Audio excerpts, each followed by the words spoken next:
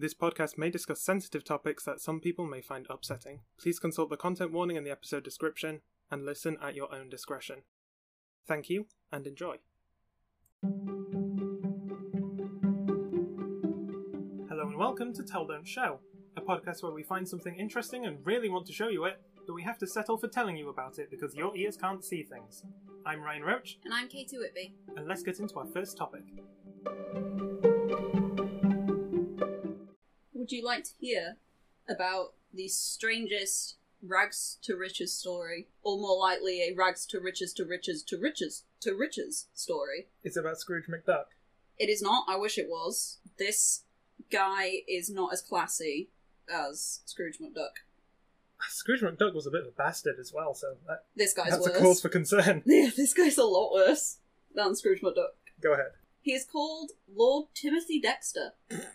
He was born in winter of 1748, a few miles outside Boston, and he came from a family that was quite poor, and he left school at the age of 8 to try and help. By the age of 16, he had secured an apprenticeship with a leather dresser and started working towards a career as a craftsman. And though it was considered lower class work, the money there was actually quite good because a lot of people wore leather, used leather on everything, and his teachers had monopolised crafting Moroccan leather, which was in high demand. No fucking clue what that means, don't know what it is, couldn't be asked to Google it. At age 21, he finished his apprenticeship and went into business producing leather gloves and moosehide breeches. So right now it's just kind of a standard life.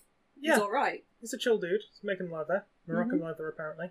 And then stuff in Boston went a bit shit with taxation laws.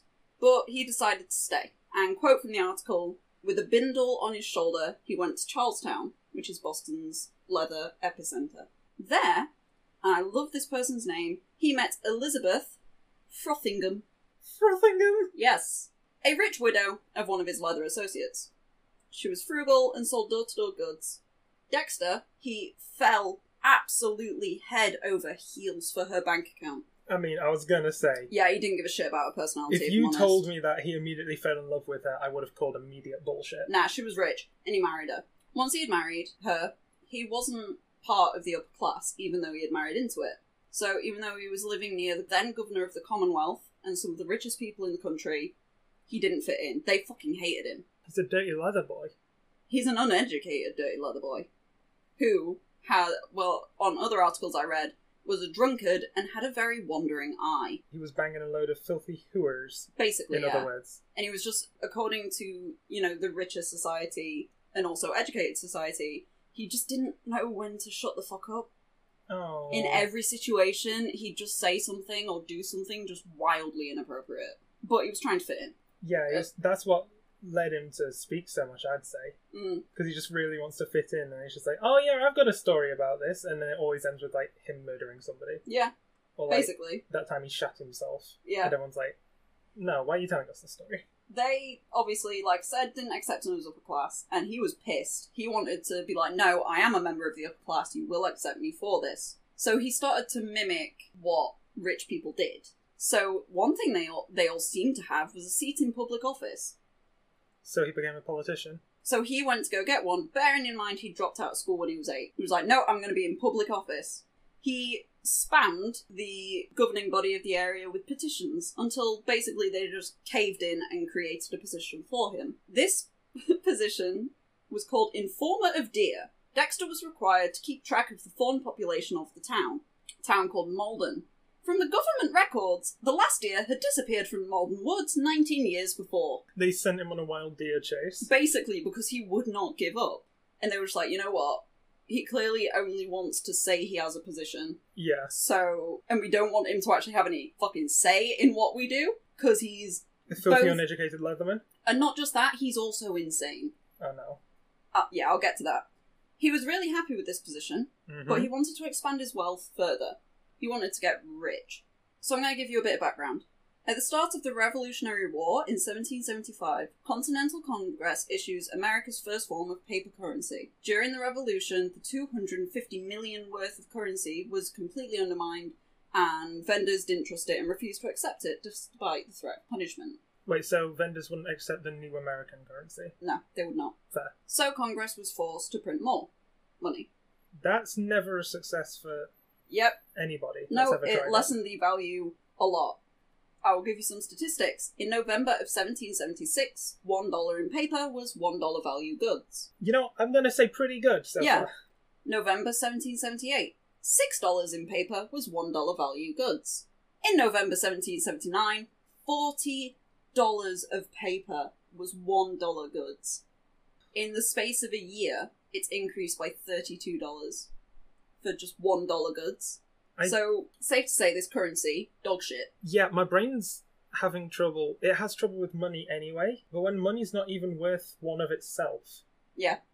I don't get... Was it tied to anything? Or was it tied to the gold standard? I don't actually know, but basically it was shit. And Congress very nicely paid their soldiers with it, leaving them really, really poor. There you go, people fighting for the future of our country, for freedom, for justice, have a worthless paper currency that you can't spend anywhere even if you have a truckload of it. Yeah, basically. Also, I've invented the truck. Here's a load of it. Dexter's well-to-do neighbours, two of which were named John Hancock, who was the governor, and... Fucking hell, John Hancock. Yeah. The John Hancock. Yeah. Christ. The governor of the area. Like, where the nickname for a signature comes from. Yeah. Cool. And Thomas Russell, who was just loaded, took it upon themselves to buy loads of those bills to, one, just get them out of the way, get people money, and also to boost public confidence. So to boost public confidence in this shitty money, they had to spend real money on the shit money to make the shit money seem real. And to make the shit money go away, basically. My god, economics is a ball ache. Yeah, but Dexter copied them, and then some. People were very willing to part with this crappy currency, and he used all of his savings and his wife's, because his wife was loaded and he was not, to buy loads, absolutely loads of these notes for very, very little. So he definitely pitched that as a, no, babe, we'll both put everything we're worth into this. Yeah. And he was like... Haha! Joke's on you, I was poor! Yeah, he's got 14 cents and a packet of hobnobs. Yeah. And his wife's got like $2 million. Yeah. So he basically spent all of his money, all of his life savings... All of her money. And, well, yeah, on the off chance that the currency would be reinstated. Quite the gamble. Yeah, it worked. Of course. When the US Constitution was ratified in the 1790s, continental dollars could be traded in for treasury bonds at 1% of face value. Would you like to guess who is responsible for that? Is it him? No, it's this guy who was like a bastard, orphan, and a son of a whore, and a Scotsman. Wow, was he dropped in the middle of a forgotten spot in the Caribbean? Yeah. Alexander Hamilton. He's the reason why Dexter first got rich, basically. And when I say rich, I mean he was fucking loaded. Where is this guy in the musical? Is he one of the background people who is shouting like, "That's my alcohol"? Probably him. On top of that, he'd taken the advice of a neighbour who'd given said advice to try and fuck him over, and bought loads of European currencies, like the British pound and the French, whatever the fuck the French francs. I assume it was francs. Yeah. Very creative name there. Yeah. The French great. francs, the British bricks. Brick. Yeah, It's brick. fun. But yeah, so they tried to fuck him over and say, why don't you just buy loads of European currency as well? So he did that, I've got 3 million German germs. and 20 million Irish ooze. Ooze. It worked, and he could flip those for a profit. Again, it just worked in his favour. I don't know how. Neither do I, but he thought this would make him, he was like, no, I made this money. It's my money now, so I'm among the rich people, yes? No. No one accepted him still. Nope. Because he was an asshole. And because he was a dirty, uneducated No, leather boy. it wasn't because of he was a dirty... Well, partially because he was uneducated. Yeah. And also it's because, like, he didn't make his money. He just married into it. Yeah. It wasn't them going, oh, we hate you because, we hate you because you come from a poor background. It was, we hate you because you came from a poor background and got into money without actually putting any work into it. You just married in, and now you're expecting us to accept you. Yeah, you married into it, and then we kept trying to fuck you over, and it somehow worked for you. Exactly. Stop succeeding, please. But they didn't like his distasteful nature and his crude rhetoric. So, he left. What do they mean by crude rhetoric? I don't have any quotes from this time, but I do have quotes from him later, and yeah, it fits. I'll give you some later. Is he just calling people motherfuckers all the time? No, he probably did swear a lot, but it was also just, he was so dumb. So dumb. Oh, so crude as in, like, crude engineering. Yeah, and bearing in mind, he left school when he was 8.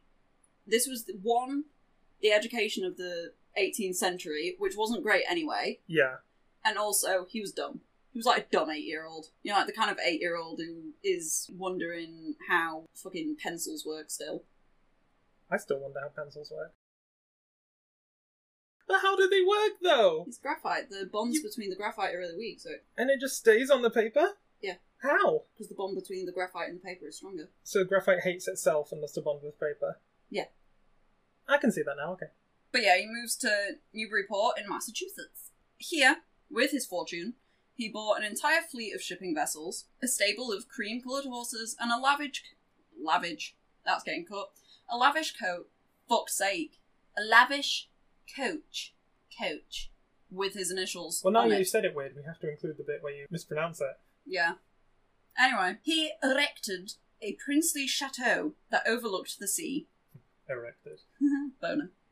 It was furnished with the most expensive furniture he could get, even to the point of ensuring that the shitter, well, the outhouse, Yeah. was a nice place to go and shit. But it was, quote, tasteful and commodious. But I'm imagining this is kind of very maximalist rather than minimalist. Very garish. Aggressively ostentatious. Yes, and just absolutely... As you'd expect of a guy who grew up as a dirty, uneducated leather boy who just got millions and millions of bricks. He is basically nouveau riche. Yeah.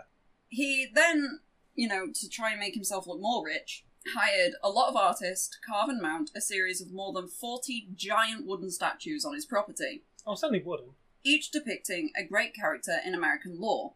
Washington, Adams, Jefferson, the goddess of fame and liberty, himself, Himself. obviously. One of the founding fathers of American law. He wasn't going to be shown up. Yeah, I'm not going to be shown up by the likes of that George Washington loser. Damn right. I'll have you know, I counted non-existent deer for several years. These statues were $2,000 each. Fucking for the time. For that the is. time. But it gave him loads of attention. I'm just going to try and look up how much that is in real money. While I'm still just going... Yeah, while you're going through it. But obviously the attention was bad attention. His wife left to live elsewhere because she found the house just embarrassing to live in. With the wife gone, Dexter's son moved in. Like his father, his son was not educated at all, and he was a drunkard who lost one of Dexter's ships, as I mentioned earlier, to gambling. Both of Dexter's children were drunkards. They just drank a lot. Go on, how much was it? I couldn't find it in dollars, but I could find it in pounds. Same inflated. Apparently, £2,000 in 1800 is equivalent in purchasing power to £163,544. Jesus Christ. So his son's moved in. Yeah, this shit's on. What does the house turn into? Does it turn into a party house? It turns into a brothel. The best kind of party house. The best kind of party house. With the fine interior of the house becoming covered in unsightly stains. And smells, as I read. Oh, they got cum jizz everywhere. Everywhere. Including curtains that were once owned by some kind of royalty somewhere. Oh my god, King's drapes got jizz cummed on them. Yep. Now on to his fleet. He Hey. was going to launch a business in international trade. They seem trading more money, because that seemed to work out for him so far. You'd think, but no. His neighbours, who were also sick of his shit, like new neighbours, hated him, obviously. You're gonna hate somebody who, furnishes his house horribly and puts loads of statues everywhere. Turns it into a brothel and never actually worked a day. in his life. Throws all of his money. So they were sick of him, and they started to give him, again, suggestions that they thought would fuck him over. One recommended that Dexter sell warming pans, which, in Pirates of the Caribbean when she has that thing under the covers, and it, heats up the bed. Oh, right. Those. Yeah. To the West Indies. A famously hot place. Yep. So he purchased £42,000 and sent off 9 vessels with them to sell. But when he got there, he realised, hold up, I'm sweating out my balls right now. It's boiling. Nobody needs these pans. I waited till night time to see if it got rate cold. It did not. Nobody needs this I've pans. still got sweat just streaming out of my asshole right now. Yep, so what am I going to do? I know. They're not warming pans. Yeah. They're ladles for sugar and molasses. Ah. Plantation owners loved them. They were buying at least 3 or 4 of these ladles, and obviously in the West Indies there were a lot of plantations. A lot of plantations, a lot of molasses going around. Yep. How big are these pens then? I don't actually know. From what I remember in the Pirates of the Caribbean, it was kind of I'd say a medium-sized frying pan, maybe about 25cm diameter. So like one of those big soup ladles you'd get in like a canteen. I'd say Maybe bigger. possibly, yeah. I'd say, like, imagine if a wok and a ladle had a baby, about that big. So he made a killing, because obviously plantation owners had a lot of money, so they'd buy a lot of ladles, and all the money went straight into his pocket. You know those plantation owners and their ladles. There was one year where Newburyport was having an issue with stray cats. Dexter put out an ad to buy them all, after the government of the area kind of rejected the idea to kill all the cats, which is good, because you don't kill little kitties. But he said he'd buy them all and take care of them. He sold them to the Caribbean, where warehouse owners paid absolute loads for them because it turned out there was a mice problem on the plantations. Again, he didn't know. He was just like, fuck it, I'll sell it to the Caribbean. It's not that far. So he just happened to think, oh, I bet they'll need these in the Caribbean somewhere. Yeah. Oh, wouldn't you know, they really, really need them. Yeah. Another instance, someone told him that there was a huge demand for coal in Newcastle. Whichever Newcastle this was had a huge coal mine. But when he got there, the miners were on strike. Fuck's sake. And so he sold the coal and came back with, and I quote, 1 barrel and a half of silver. By now, he had actually developed a knowledge of how to trade. Yeah. So he looked into it enough to find out what to actually do. Yeah. One time, he bought so many whale bones that he pretty much monopolised whale bones. The whalebone industry. Yeah. And then sold them off to craftsmen for typewriters and corsets and so on and so forth. Which, again, resulted in him being ridiculously wealthy. Here's a quote from Dexter. I'm going to read it as it is written. I found I was very lucky in speculation. Speculators swarmed me like hellhounds. Hounds without a D. I know my accent skips them, hounds. But yeah, speculation. Speculation. Mm-hmm. Is that spelled? Spekkelation. Oh, fuck me. I know English was weird back then, but not that weird. Not that weird. But obviously, as he had also developed trading techniques, he also used dirty tricks. Yeah. One of which being that he bought a shit ton of cheap Bibles. You know, it's America, very Christian at the time, still very Christian. Bibles you can get in bloody anywhere. They're just falling out the drains. Pretty much. Alongside AR-15s. He bought loads of them. And went to the West Indies and convinced the people there that if they didn't have a Bible in each family, they'd all go to hell. And if they wanted to repent, they could come to his ships and buy a Bible and go to heaven. So, you know, made a killing there. But his life at home wasn't great. Wait, you mean his wife that his about? His relations with his wife, yeah. They fought a lot. You know, when they were together, they'd fight a lot and she'd chastise him for probably very warranted reasons. Like I said, he had a very wandering eye. So just on the whole, they just hated him because he was poor and uneducated. No, he was also insane. He got so pissed off at her that he started calling her a ghost and refused to even acknowledge that she was alive. That's how petty he was. I mean, that's fucking funny, though. I mean, yeah. I don't know how long that went on for. I hope the rest of her life. But he still wasn't accepted by richer society. They hated his lack of taste, education, and they disapproved of his antics. One such antic included changing the inscriptions on his statues, basically rewriting history at whenever he wanted. He forced a painter to correct the inscription of Declaration of Independence on Jefferson's statue to Constitution of Independence, which, as we know, is wrong. That's just very wrong. Yeah, but when I say forcing, I mean when the painter said no, Dexter fired a shot at him with his long rifle. So he desecrate this monument or I'll shoot you. Basically. Fucking hell. Just to be more like his rich neighbours, he wasted his money, you know, he spent it on God knows everything, because he had apparently an endless bloody amount. He bought a whole library of books. Which he couldn't read. He was illiterate, yeah. Fucking hell, I was making a joke, but... No, he could not read. He'd, Makes sense. He'd stare at the pictures for like 10 minutes and get bored. He was a dirty leather boy. Exactly. That sounds like a kink. A dirty leather boy? Yeah. He could be my dirty leather boy. Oh yeah, daddy. Oof. And a gallery's worth of paintings. Which weirdly he read the inscriptions on and then got bored. Yeah, probably couldn't read the... You know, like Charlie in Always Sunny? You know, that's exactly who I was thinking of this whole time. He would...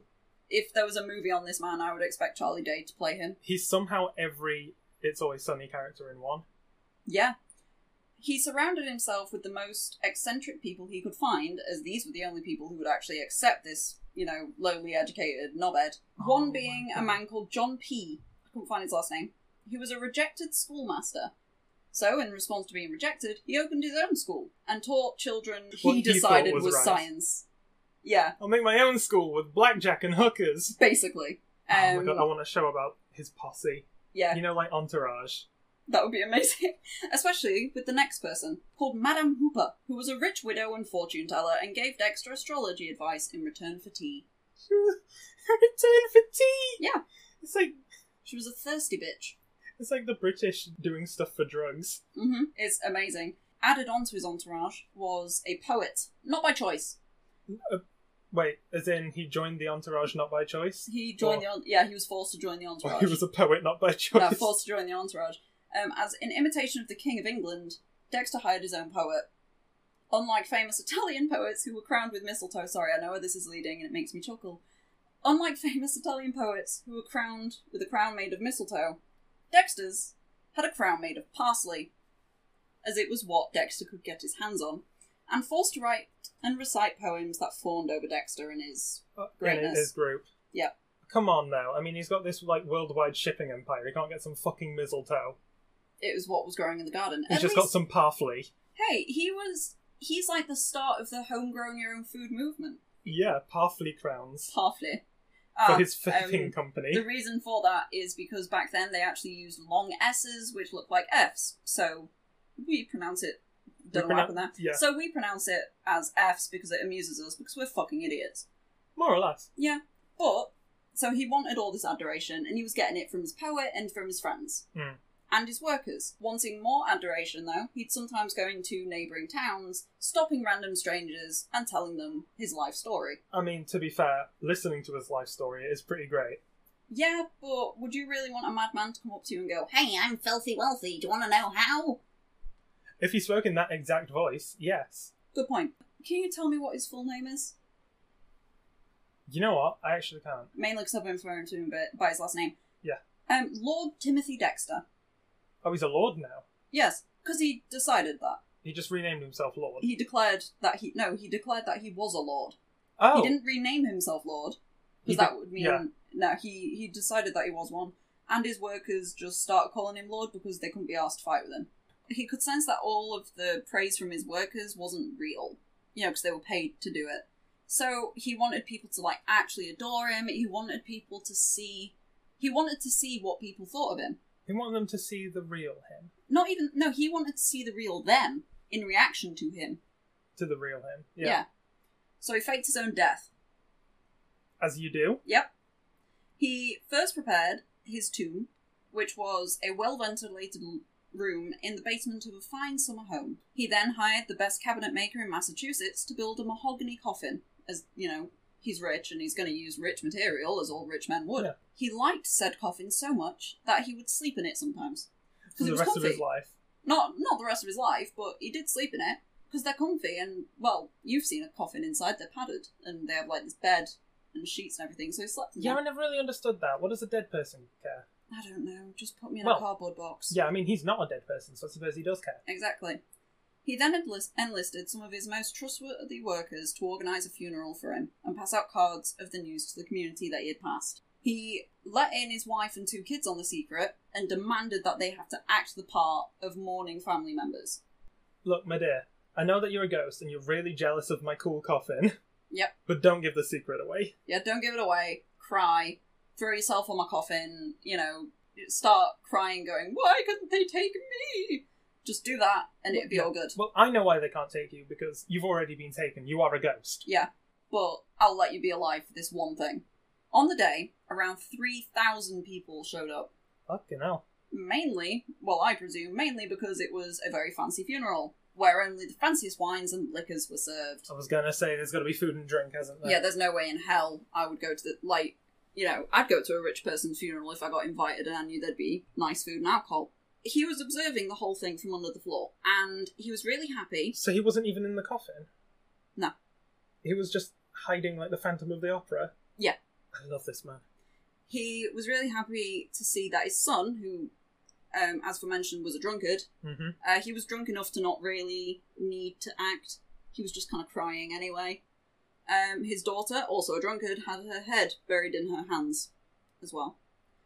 But his wife was smiling. She wasn't playing the part. I think that is playing the part, considering they hate each other. No, that's not... Well, she wasn't playing the part he wanted her to play. Fair. So he approached her in the kitchen and confronted her. He confronted her by caning her. Oh. Which obviously caused a bit of a commotion, leading a lot of people to go into the kitchen and find Dexter, who they thought was dead, beating his wife. Beating his ghost wife, no less. As a ghost! Yeah. That's why he could do it. But he then proceeded to basically try and play it off as though nothing happened and just have a party with his mates. He just went, ditch this whole, funeral stuff. Let's just get wild. Basically. So that was that. He's still obviously trying to follow in the footsteps of all these rich, great men.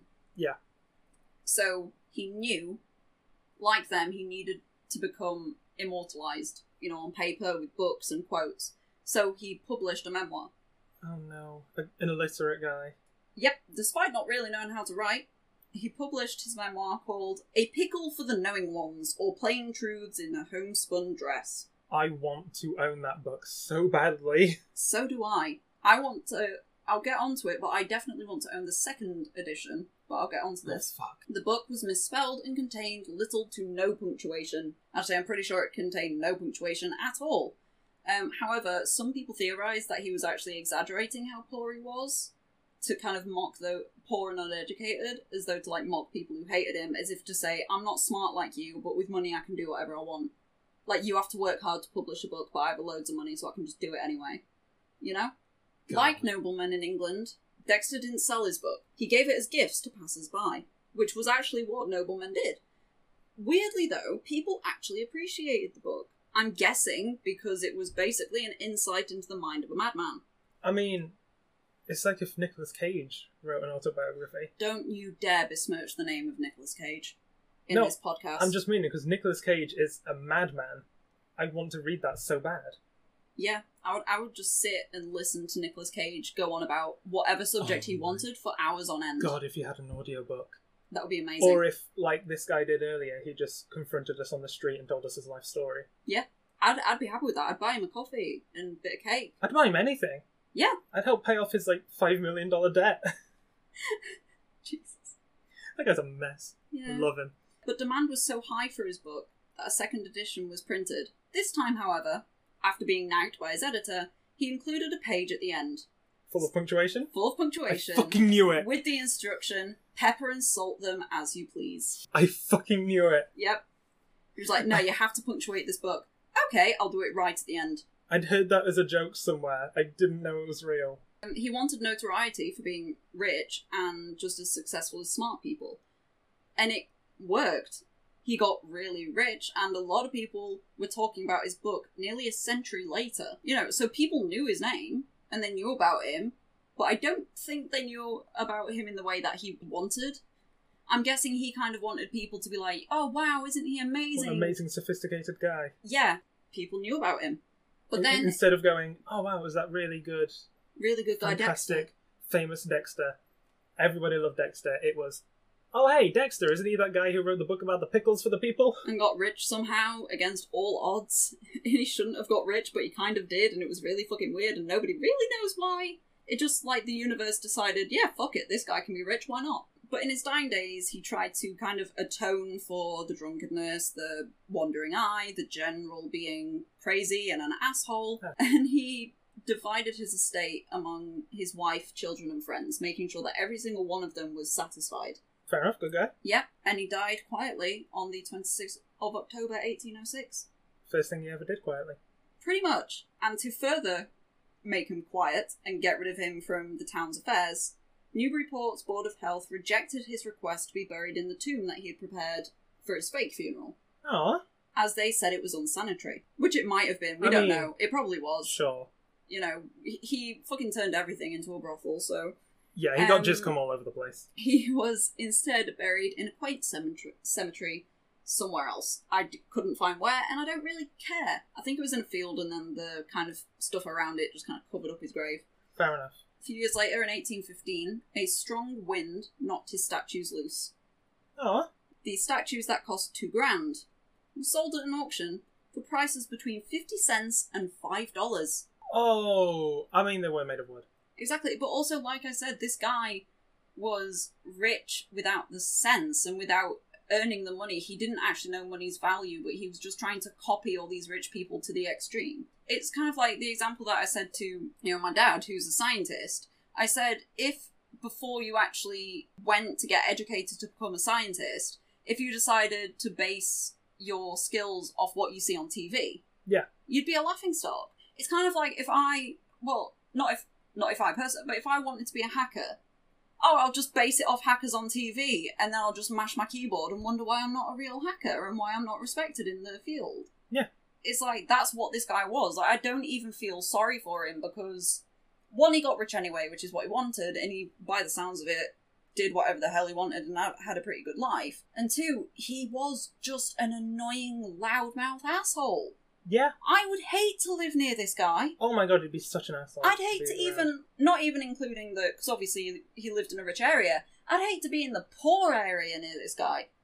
I'd hate to be in the same state because he is such an asshole. He's self-obsessed, rich dude. Yeah. Wandering around, yelling at people about how rich he is. Basically. And, so that was, as I described earlier, a rags to riches to riches to riches to riches to riches story that, for some fucking reason, occurred despite the odds. And that was Lord Timothy Dexter. Thank you for using his proper title. Obviously. Gotta show respect where respect is due. Today's podcast is brought to you by our good friend at twitch.tv/RudeDudeCasts. He isn't paying us or anything, he's just a really great guy and we kind of want to tell you about him since we can't show you him. Sometimes he streams himself playing various games, sometimes he casts a variety of esports, and sometimes he just hangs out with people, and he's just generally his awesome self. Hell, I remember that one where he baked cake and yeah, it didn't go well. So go to twitch.tv/RudeDudeCasts and check him out. Now, back to the show. Right, so I tried to keep mine a bit shorter, a bit sweeter, a bit less heavy. Yeah, a bit lighter than meth and murder. Yeah, meth, murder, and racist Elmos in the street. Yeah, a little bit lighter today. This one begins in 1922. Okay. Sir Charles Leonard Woolley, a famed British archaeologist, is about to set off on an expedition headed in tandem by the University of Pennsylvania and the British Museum. Just gonna check, this is like an actual... This is a real story. No, I was gonna say a knighted sir, not just a guy like the fucking last guy who was like, nah, fuck it, Yeah. I'm a sir now. No, he didn't call himself Lord Charles Leonard Woolley. Okay, cool. He's So he did genuinely actually... knighted. Okay, cool. I don't know if he was knighted at this point or if he was knighted later. Entirely possible he was knighted later. Who knows? This expedition that he was on, it would last 14 years, with Woolley and his wife, Catherine, who was also a famed archaeologist, leading their team to examine the ancient Sumerian city of Ur, located in Mesopotamia in modern-day Iraq. Where are you going? So, where were you on holiday?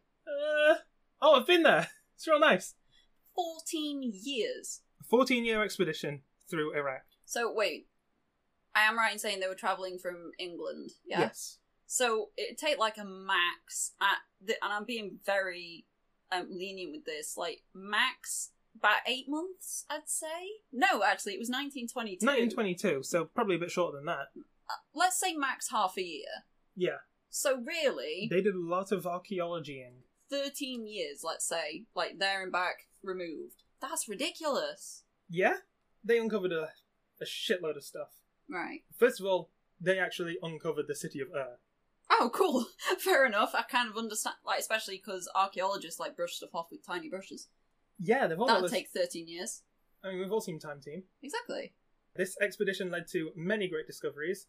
For one, many Sumerian nobles seem to have been buried in Ur, which allowed for the reclamation of a literal treasure trove. Awesome. Alongside a bunch of insight into various royals, such as one Queen Puabi, whose tomb was so well hidden it had been entirely untouched even by looters. I think I'd heard about that, like just the tomb that was so well hidden. I Yeah. love stuff like that. I'm going to hazard a guess and say that they did the proper thing, and leave these treasures to the country in which they were found. Oh, pish posh. This is Britain in the 1920s. Yep, we claimed it for ourselves and put it in the museum. Why do you think I mentioned the British Museum? That's where half of this stuff is nowadays. Yeah, we should give it back. Yeah, I don't want to give back the main article of this because it is so funny. Oh god, what is it? Let me keep going through what they found. So the sheer amount of artifacts in that room of, the tomb of Queen Puavi. It was enough to allow the Woolies to reconstruct her burial ceremony, and they also found the bodies of 2 servants who were presumably poisoned to accompany the queen to the afterlife. Yeah, they were big on that. Like, any ancient civilization was pretty they were big very on... big on that. Yeah. I'm sure Sumer was no exception. Mm. However, the excavation of Ur was not all about royalty. Many historical artifacts and archaeological pieces were recovered, many of which are still in the British Museum to this day, as I mentioned. One such item is in the Guinness Book of World Records as the oldest written complaint regarding purchased goods. Mm. The complaint tablet was recovered at Ur. It was written in Akkadian cuneiform, with Akkadian being the language that was used in ancient Sumeria and other Mesopotamian cultures. Yeah. Cuneiform was the logosyllabic writing system, which is used by many of these same cultures. Definitely know what that means. Logosyllabic, every symbol refers to a given syllable. Oh, okay. So there's logosyllabic, and then which one is the one where pictures refer to certain... The certain words and ideas. Yeah, Oh. like hieroglyphics. I think that's just a logography. Okay. This tablet is around 12 centimetres high, 5 centimetres wide, 2.5 centimetres thick. It's made out of clay. Girthy. Yeah, it's slightly damaged over the years. No surprise. It's like, what? In centuries? It's around 4,000 years old. A bit more than a century. The tablet dates back to approximately 1750 BCE. Jesus, okay. It details a complaint written by an individual called Nani regarding a shipment of copper purchased from a man known as Iyar Nasir. Nani? That's what he said when he received his shitty copper. Yeah, that was the first ever word in the Japanese modern day language. Modern Japanese language, it was what? Yeah. The tablet is suspected to have been transcribed by a servant of Nani's. It is written on both sides of the tablet. That's Because a long complaint. apparently one side was not enough to contain his rage. Did you, compare the size of, obviously not the thickness, but, how big are we talking in paper? I think A4 is around 14 centimetres tall. Okay, so it's about a sheet of A4 then. And maybe, no. A4's way bigger than 14 centimetres. What the fuck am I on about? A5? This phone that I'm holding in my hand is probably just under 14 centimetres. Maybe 14 centimetres exactly. Yeah. So it's about the size of a phone, but... Yeah. If you can imagine the Samsung A52, it's around that size. Yeah. Maybe in terms of thickness as well. I think a bit thicker. No, I'd say a bit thicker than that, yeah. Yeah. Anyway, these tablets, because there are many of them, Mm-hmm. they can be quite hard to read. They can be harder to understand. So if you have any questions about it, just, feel free to interrupt me. I'll try and decrypt it as much as I can. Okay. Anyway, here we go, the famous tablet. Tell Iyar Nasir, Nani sends the following message. When you came, you said to me as follows. I will give Gimel-Sin, when he comes, fine quality copper ingots. You left then, but you did not do what you promised me. You put ingots which were not good before my messenger, Sip-Sin, and said, if you want to take them, take them. If you do not want to take them, go away. So basically, he's like the car salesman in Matilda. He's like the dad in Matilda. Yeah, he's a shitty car salesman. It's like, oh, I'm gonna give you a great car. And then you get there and it's like, got... It's a jalopy. Yeah. Yeah. And he's like, oh, well, if you don't want it, fuck off. I said I was gonna give you a great car, this is what I've got. Yeah. Literally what he's doing. I enjoy the fact that he I'm presuming... Oh, he definitely knows that his copper is shit. Iyar Nasir knows his copper's garbage. And I like it when people know they're doing something shitty, but are still defensive. Entirely confident in it. No, when they're like, yeah? Well, why don't you buy it? Fuck you, man. It's like, dude, you're the one doing something shitty here, but I love that whole yeah. dynamic. The letter goes on. I say letter. Tablet. Yes, the tablet goes on. What do you take me for, that you treat somebody like me with such contempt? I have sent as messengers gentlemen like ourselves to collect the bag with my money, deposited with you, and you have treated me with contempt by sending them back to me empty-handed several times, and that through enemy territory. So this motherfucker was sending dudes to go get a refund, and every single time Iyar Nasir was telling them to fuck off, back through hostile ground. I like to think it was even more extreme in that they left with weapons as they were going through hostile ground, got to get the deposit back, and the guy who they were getting the deposit from took their weapons as well. I like to think that's what he means by empty-handed. Like, you literally took away the shirt on their backs. He somehow scammed all of their equipment. Yeah. That's entirely possible, knowing Iyar Nasir. Yeah. I mean, he's kind of a shitty businessman, but also he's a genius. I love him. Is there anyone among the merchants who trade with Talmun who has treated me in this way? You alone treat my messenger with contempt. On account of that, one trifling mina of silver which I owe you, you feel free to speak in such a way, while I have given to the palace on your behalf 1,080 pounds of copper. Shit. And Aboum has likewise given 1,080 pounds of copper, apart from what we both have had written on a sealed tablet to be kept in the temple of Samas, who I believe was the sun god. Yeah. How have you treated me for that copper? You have withheld my money bag from me in enemy territory. It is now up to you to restore my money to me in full. Take cognizance that, from now on, I will not accept here any copper from you that is not of fine quality. I shall, from now on, select and take the ingots individually in my own yard, and I shall exercise against you my right of rejection, because you have treated me with contempt. So, really, this guy's being fair, and he's saying, it's kind of like if a baker was giving you really shit bread, you'd be like, well, I'm not gonna have what you give me, I'm going to pick it. This guy's trying to enforce a ancient version of the right to return. Yeah. Which is fair. Refund rights. This is still being fought over to this day, somehow. Yeah. So, that was a pretty scathing letter, for the time, at least. Yeah. I do like the mention of, look, just because I owe you a bit of money, now you're giving me shit copper.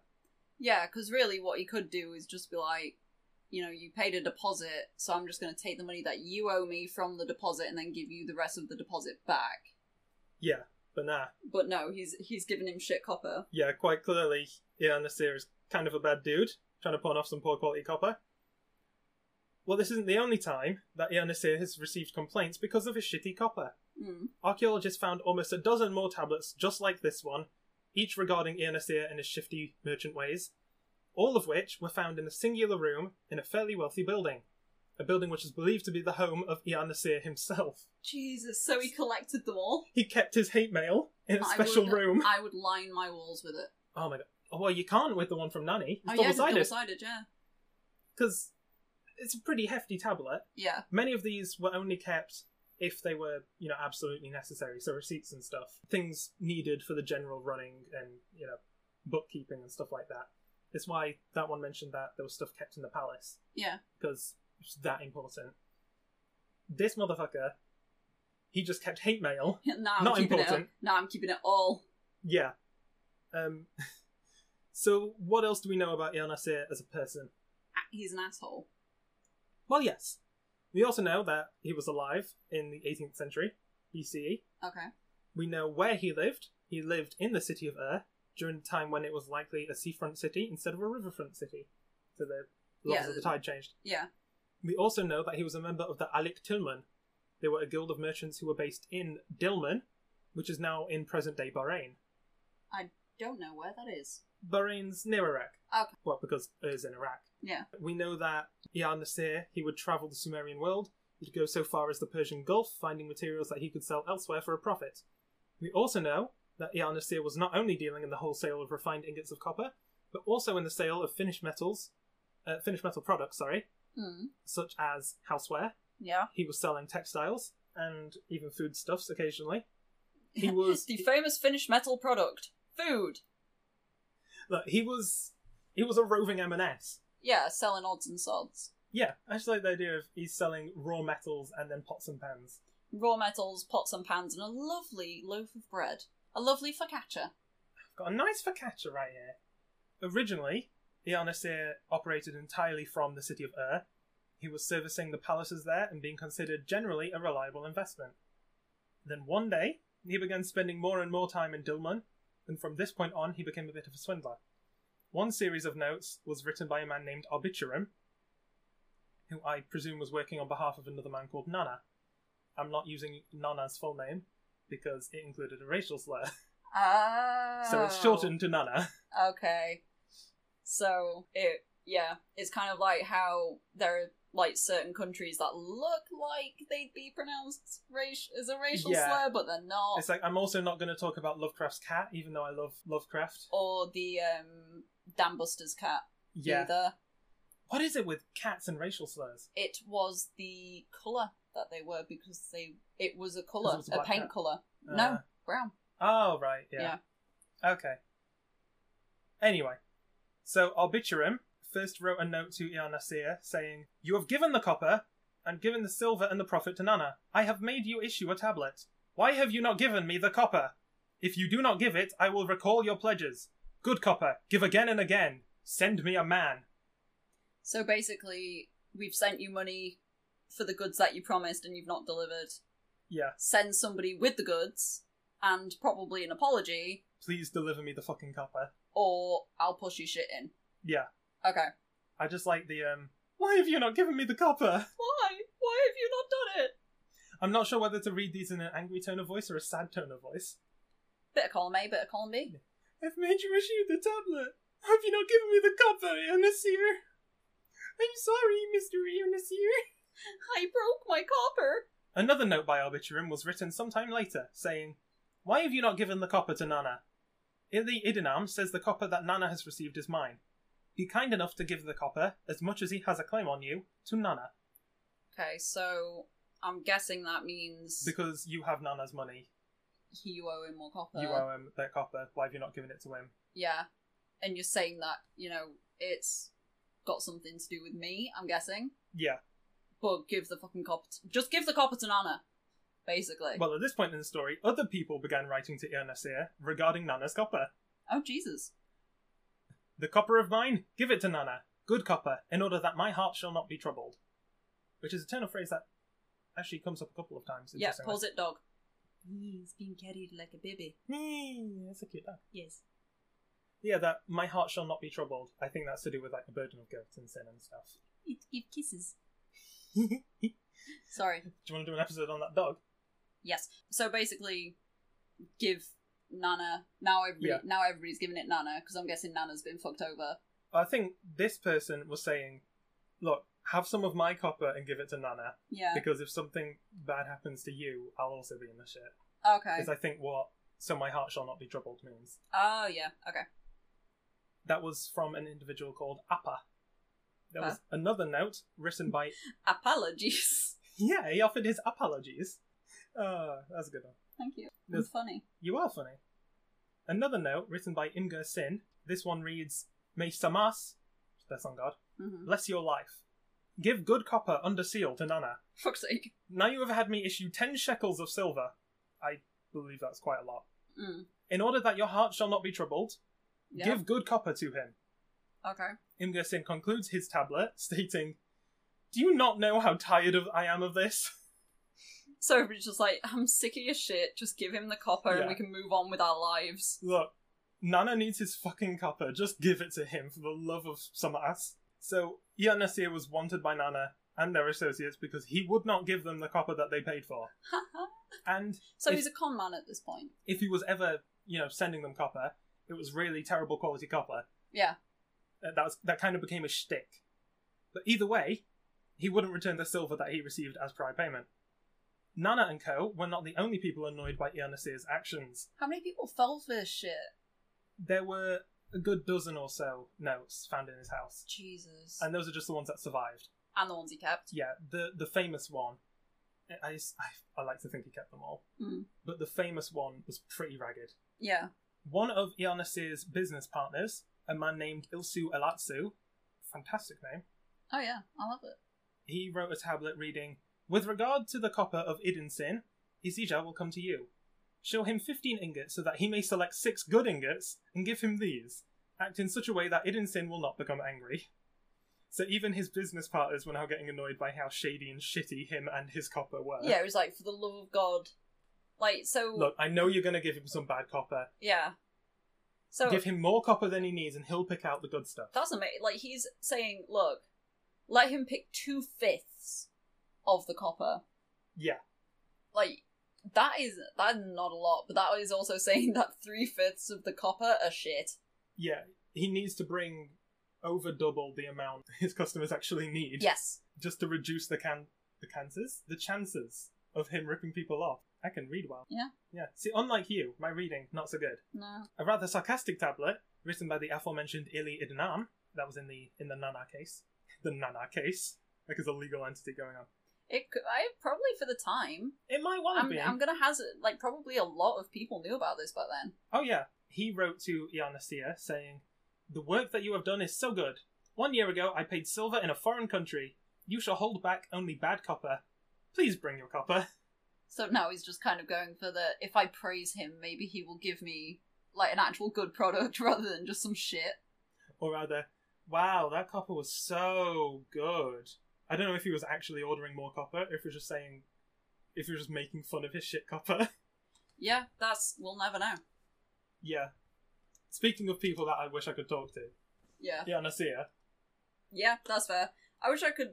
That would be so cool to just go back in time and talk to these people who were either shitty people or dealing with shitty people. Yeah, famous assholes and their associates. Yeah. This should be a Doctor Who episode. Because I was going to say, like the last one, I think him and his entourage, you could have like a genuinely good comedy sitcom about them. Yeah, I think they should do an Always Sunny of it.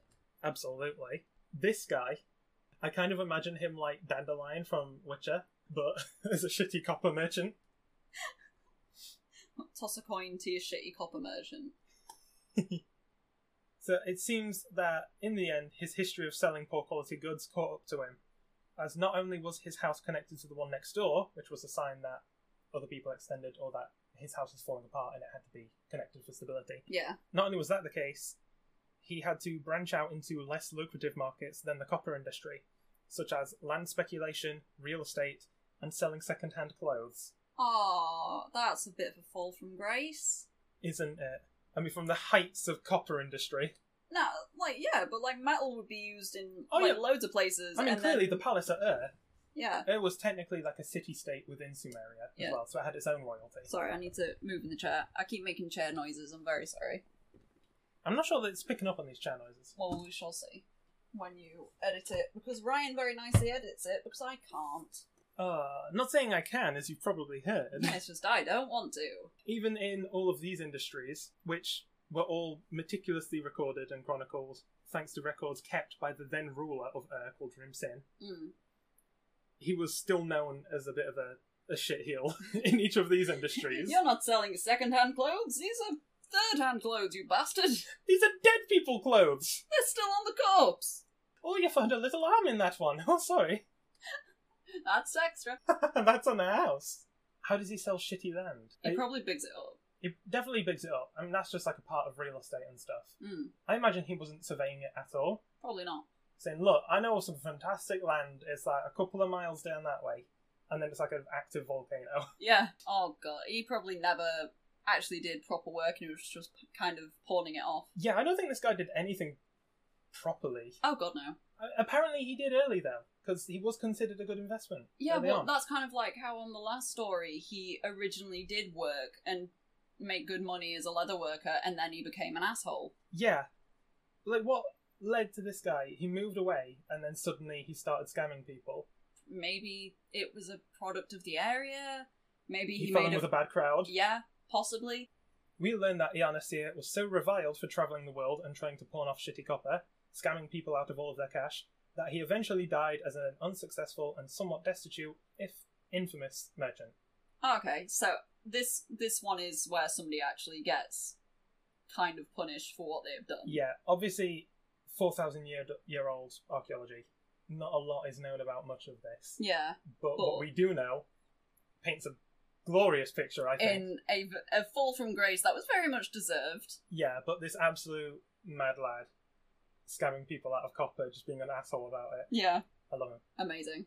I want some shitty copper. I want some shitty copper from him. I'd make a necklace out of it that'd break instantly because it's shit. When we invent time travel. Yeah, we'll go do it. First port of call. Some shitty copper. Some shitty copper. Second port of call. A certain lord in Massachusetts. Yes. That's all we have to talk about on this episode of Tell Don't Show. If you want to help us out, you can follow this podcast, rate it 5 stars, leave good reviews, hell, talk about us, mention us to people in the street, do whatever you want. You can also follow us on our Instagram, which is at tell_don't_show, and join us on our new subreddit at r/telldon'tshow_podcast, or email us directly with telldon'tshowpodcast@gmail.com with any new subjects that you think might be really interesting. That's all for now, see you next week.